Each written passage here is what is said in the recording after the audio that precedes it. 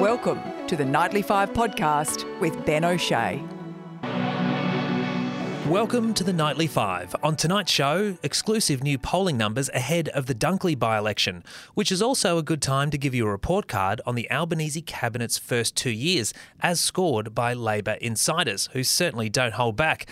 Now, one thing that is being held back, though, is the name of the so-called traitor MP who sold Australia out to an international spy ring. We'll bring you the latest on that. And later in the show, we'll ask if you're addicted to shopping on Temu. Don't worry, you're probably not alone. And we'll remember American comedy legend Richard Lewis, dead at 76. Circling back to our lead story, this weekend's by-election in Dunkley.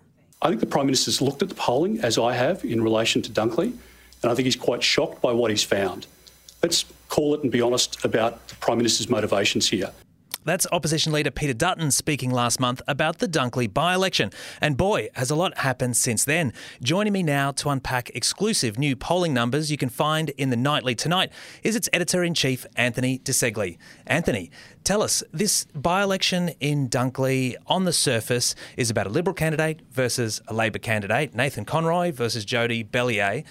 So much more than that. Oh, so much more than that. I'm surprised you even know their names. I was just talking to the newsroom, and so many people, I reckon, across Australia don't even know who their candidates are. But what they do know is that it's a Elbow versus Dutton by-election. And the reason I'm holding my phone is I do have the polling hot off the presses that we've got in tonight's edition, and it is remarkable. I mean, look, Labor's going to win.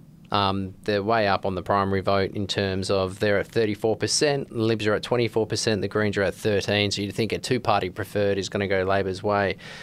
But the interesting stuff is when you actually start talking to voters about why they're voting Labor's way. And the two ones that really stand out is when we ask them about, and this is painted dog polling, I should say, but when we ask them about the economy, it's 60-40 in Elbow's favour. Now, Elbow's favour? Now, when a Labor leader is ahead of a Liberal leader on the economy, Peter Dutton's got real trouble. And obviously that's the outcome of the stage 3 tax cuts, right? Yeah, well, that's the thing, right? Like, it was widely seen as a pretty cynical attempt by Albo to win the Dunkley by-election, and based on these polling numbers, looks like it's worked. Yeah, it has looked like this worked. And I think it was a day ago or 2 days ago, all these days are starting to blur together for me, but Andrew Carswell, who was obviously formerly very high up in Scott Morrison's office, wrote an exceptional opinion piece for the Nightly, talking about one of Peter Dutton's problems at the moment is he's talking about borders when he should be talking about cost of living.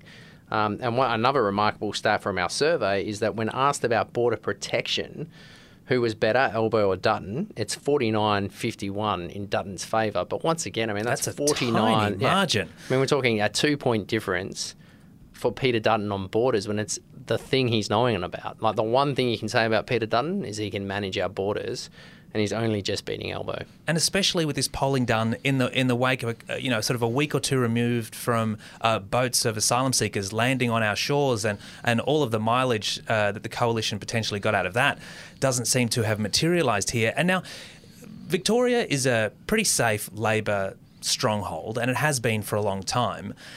How much does that play into these polling results, do you think? Yeah, it's interesting. I mean, Victoria is a Labor stronghold, you're right. I mean, Dan Andrews managed to survive so many scandals because of that. But at the end of the day, I think the absolute clear thing, you go to the polls, the number one issue, no matter what anyone says, is always your hip pocket. And right now, Elbow is beating Dutton on the hip pocket. And that doesn't bode well for the Libs at the federal election. They need to do something. They need a circuit changer. Yeah, well, these midterm by-elections are fascinating. They can often be a referendum on the government's performance. Don't often change hands necessarily, but a swing one way or another can be an endorsement or an indictment. Aston didn't go so well for the Liberals last year. That was a pretty unique situation. What sort of swing do you think you'll see here in Dunkley? Yeah, it's interesting you mentioned swing. And look, I'll be honest, I spoke to a very high-up Labor cabinet minister only about 2 hours ago, federal cabinet minister, and you know what they said to me? Who cares? If we win, we win. That's all anyone cares about. Like, people like you and I, we talk swings. The public doesn't. The public's going to see Elbow celebrating a win, and that's all that's going to matter. Yeah, and I think at the moment he'll certainly take that, and we'll be all watching very closely indeed. Anthony, can we get you to stick around a bit longer? Of course. Richard Marles will be Deputy Prime Minister and the Minister for Defence. Penny Wong will be the Senate Leader and the Minister for Foreign Affairs.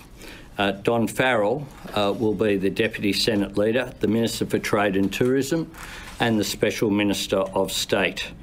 Dr Jim Chalmers will be the Treasurer. Senator Katie Gallagher will be the Minister for Finance, the Minister for the Public Service and the Minister for Women. Tony Burke will be the Leader of the House, as well as being Minister for Employment and Workplace Relations and Minister for the Arts. That was PM Anthony Albanese in 2022 announcing his cabinet. It went on for a bit longer than that. 2 years later, though, through thick and thin, Albo has remained loyal to his ministry. But was it the right move? Still with me in the studio is Nightly Editor-in-Chief Anthony de Segli. Now, in the fourth instalment of Christopher Dawes' expose examination of Anthony Albanese's first 2 years in government, today he focused on his cabinet. What did we learn from it? Yeah, like true journalistic style, we left the best for last. And, I mean, this is probably the most gossipy, bitchy kind of piece in the terms of this is Labor insiders, Labor politicians, Labor cabinet ministers probably speaking about themselves and rating themselves. And so, you get a bunch of politicians, ask them how they feel about their peers, and it's always very interesting stuff. And, look, I won't take too long because the best thing to do is to read it because every word is brilliant. But here's some of the summaries on some of the cabinet ministers. So for Richard Miles, who's obviously the Defence Minister, the summary is lovely bloke, hard-working, loyal deputy, crap Defence Minister. The piece on Tanya Plibersek, the People's Princess, Albanese has never forgiven her for backing in the leadership of Bill Shorten and has sent her to the political equivalent of Siberia. And then on Chris Bowen, a former immigration minister, now a climate change minister. Once it was stop the boats, now it's stop the SUVs. What a nightmare. Well, they're fascinating little snapshots of Albanese's cabinet, but in the broader piece, which really delves into forensic detail into what they all think of each other, I think the one thing that emerges for me is the idea that Albo thinks that stability or the illusion of stability is more important than maybe making changes and replacing people who aren't performing well. Do you think that's going to come back and bite Albo? Yeah, look, it's interesting. I think getting your cabinet right is such a fundamental piece of politics, and it always has been. And, so it can go kind of two ways. Sometimes when you have a lot of great backbenchers, it becomes a problem because they're desperate, they're ambitious and they're desperate to get into the cabinet. And another problem you have is when there's too many people sticking around. So, look, I think he will need to do a reset. The question for him is he has so many high-profile factional leaders in his cabinet, it becomes very hard to shift the deck chairs, so to speak. Yeah, exactly. And what does this article tell us about the workings of the cabinet? Because you mentioned Tanya Plibersek, who had been sidelined. She still seems, despite all of it, to be singing from the same hymn book. Is there unity? Is that just an illusion? Oh, I think there's never unity in a cabinet, definitely. And in a cabinet that has people who see themselves as a Prime Minister, and, whether that's Bill Shorten, who's still upset that he lost, or whether that's Jim Chalmers, who definitely sees himself as a future leader, or whether that's Tanya Plibersek, who sees herself. And, there's a lot of rumblings around about Tony Burke and how he sees himself as a future Prime Minister too. So all of that's really interesting. I mean, the best thing to do, like I said, is sit down, read the 4-part series, because it is the most fascinating and insightful piece inside the Albanese government since he took on the position 2 years ago. And comprehensive. I think that's a word that describes it as well. And you can read the full series by Christopher Daw on thenightly.com.au. Editor-in-Chief Anthony de Segli, thanks for joining me on The Nightly 5. Thanks, Ben. It's a very serious statement,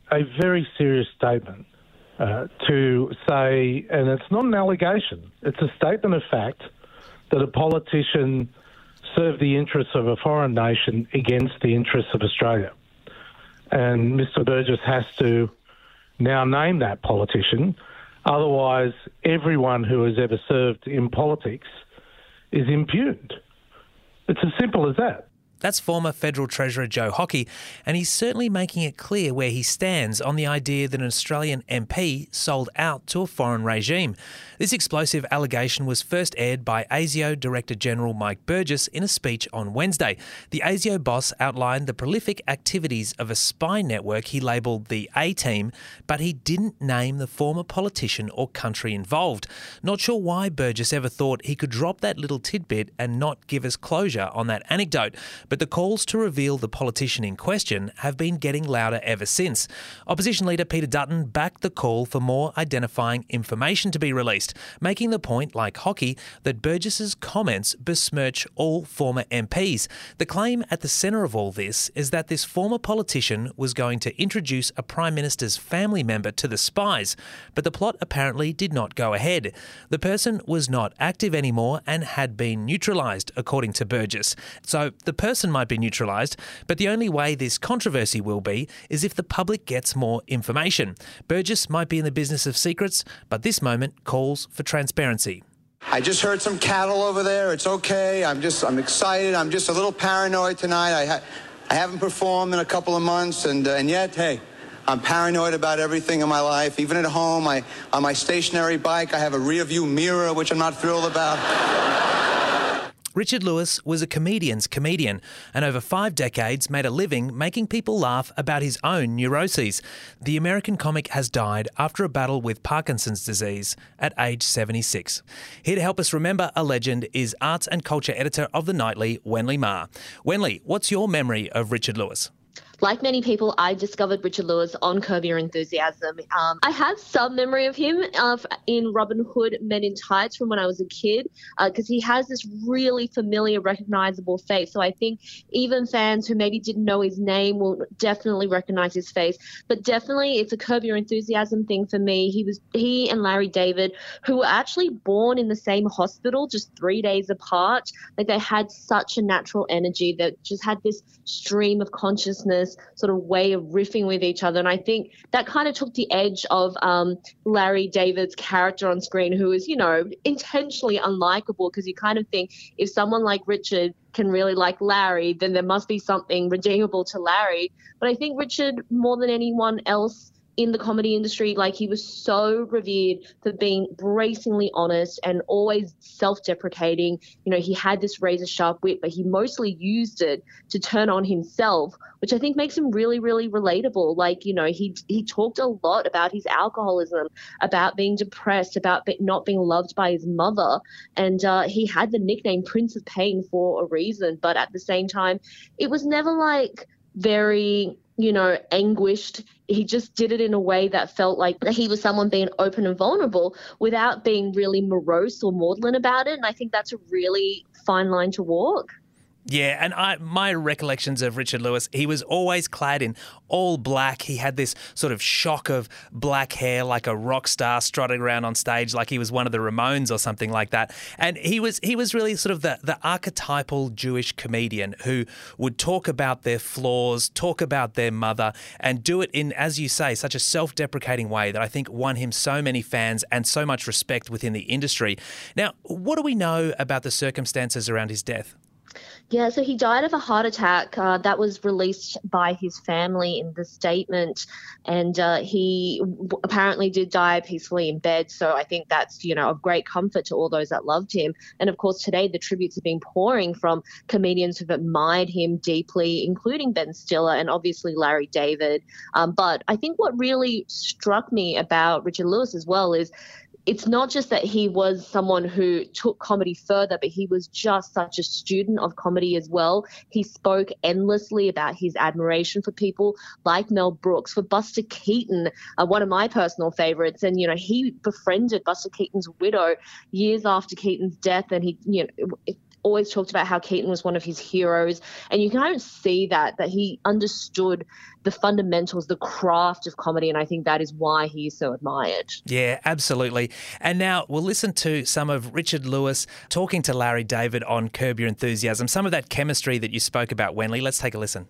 Let me tell you something. Yeah. This is a woman who knows 7 languages. She's very sweet. I'm taking the lead. The movie's about to start. Look at me. Can you look at me? Can you respect? I drove down in rush hour. Can you at least look at me? And those seats are like this. She tried, and you went, do you mind? No, Can't you move? No, And then here's the coup de grace. You look at her breasts. It's just hilarious. So many amazing interactions on that show. And Richard Lewis kind of ended up being the sort of the moral compass for Larry on so many occasions. It's just wonderful. One of the many fantastic memories we have of Richard Lewis. And we're lucky that we have a show like Curb Your Enthusiasm to go back and watch him in action for a whole new generation. Wenley Ma, Arts and Culture Editor at The Nightly, thanks for joining us. Thank you. Shop like a billionaire. Shop like a billionaire. Ooh, Temu. Ooh, Temu. Download the Temu app and shop like a billionaire. Whether you pronounce it Temu or Temu, that was the company's Super Bowl ad this year. FYI, each 30-second slot cost nearly $11 million. Temu had 5 of them. JP Morgan Chase reckons the company will spend $4.6 billion on marketing this year. As a result of that spend, last year Temu was the most downloaded app in Australia, America, Britain, France and Germany. So how is this company rising through the ranks so fast? And are we, the consumers, ready for it? Some experts, like Dr. Shasha Wang from the Queensland University of Technology School of Advertising, Marketing and Public Relations, say Temu's success goes beyond its vast array of products and low prices. Dr. Wang points to the gamified shopping experience and sales promotion tactics, which make customers think they have to act fast to secure the best deal. Now, none of these tactics are new, but Temu has found a way to combine them all under the motto "Shop like a billionaire," and it's proving addictive in a way that we haven't really seen from online shopping in the past. So if you're already hooked, you're definitely not the only one. And you don't want to miss the fascinating article about the rise of Temu and the threat it poses to existing online retail giants like Amazon on thenightly.com.au right now. And that, folks, is today's show. We'll join you again tomorrow. The Nightly 5 podcast is brought to you by 7 West Media. For all these stories and more, head to thenightly.com.au, helping you get in front of tomorrow.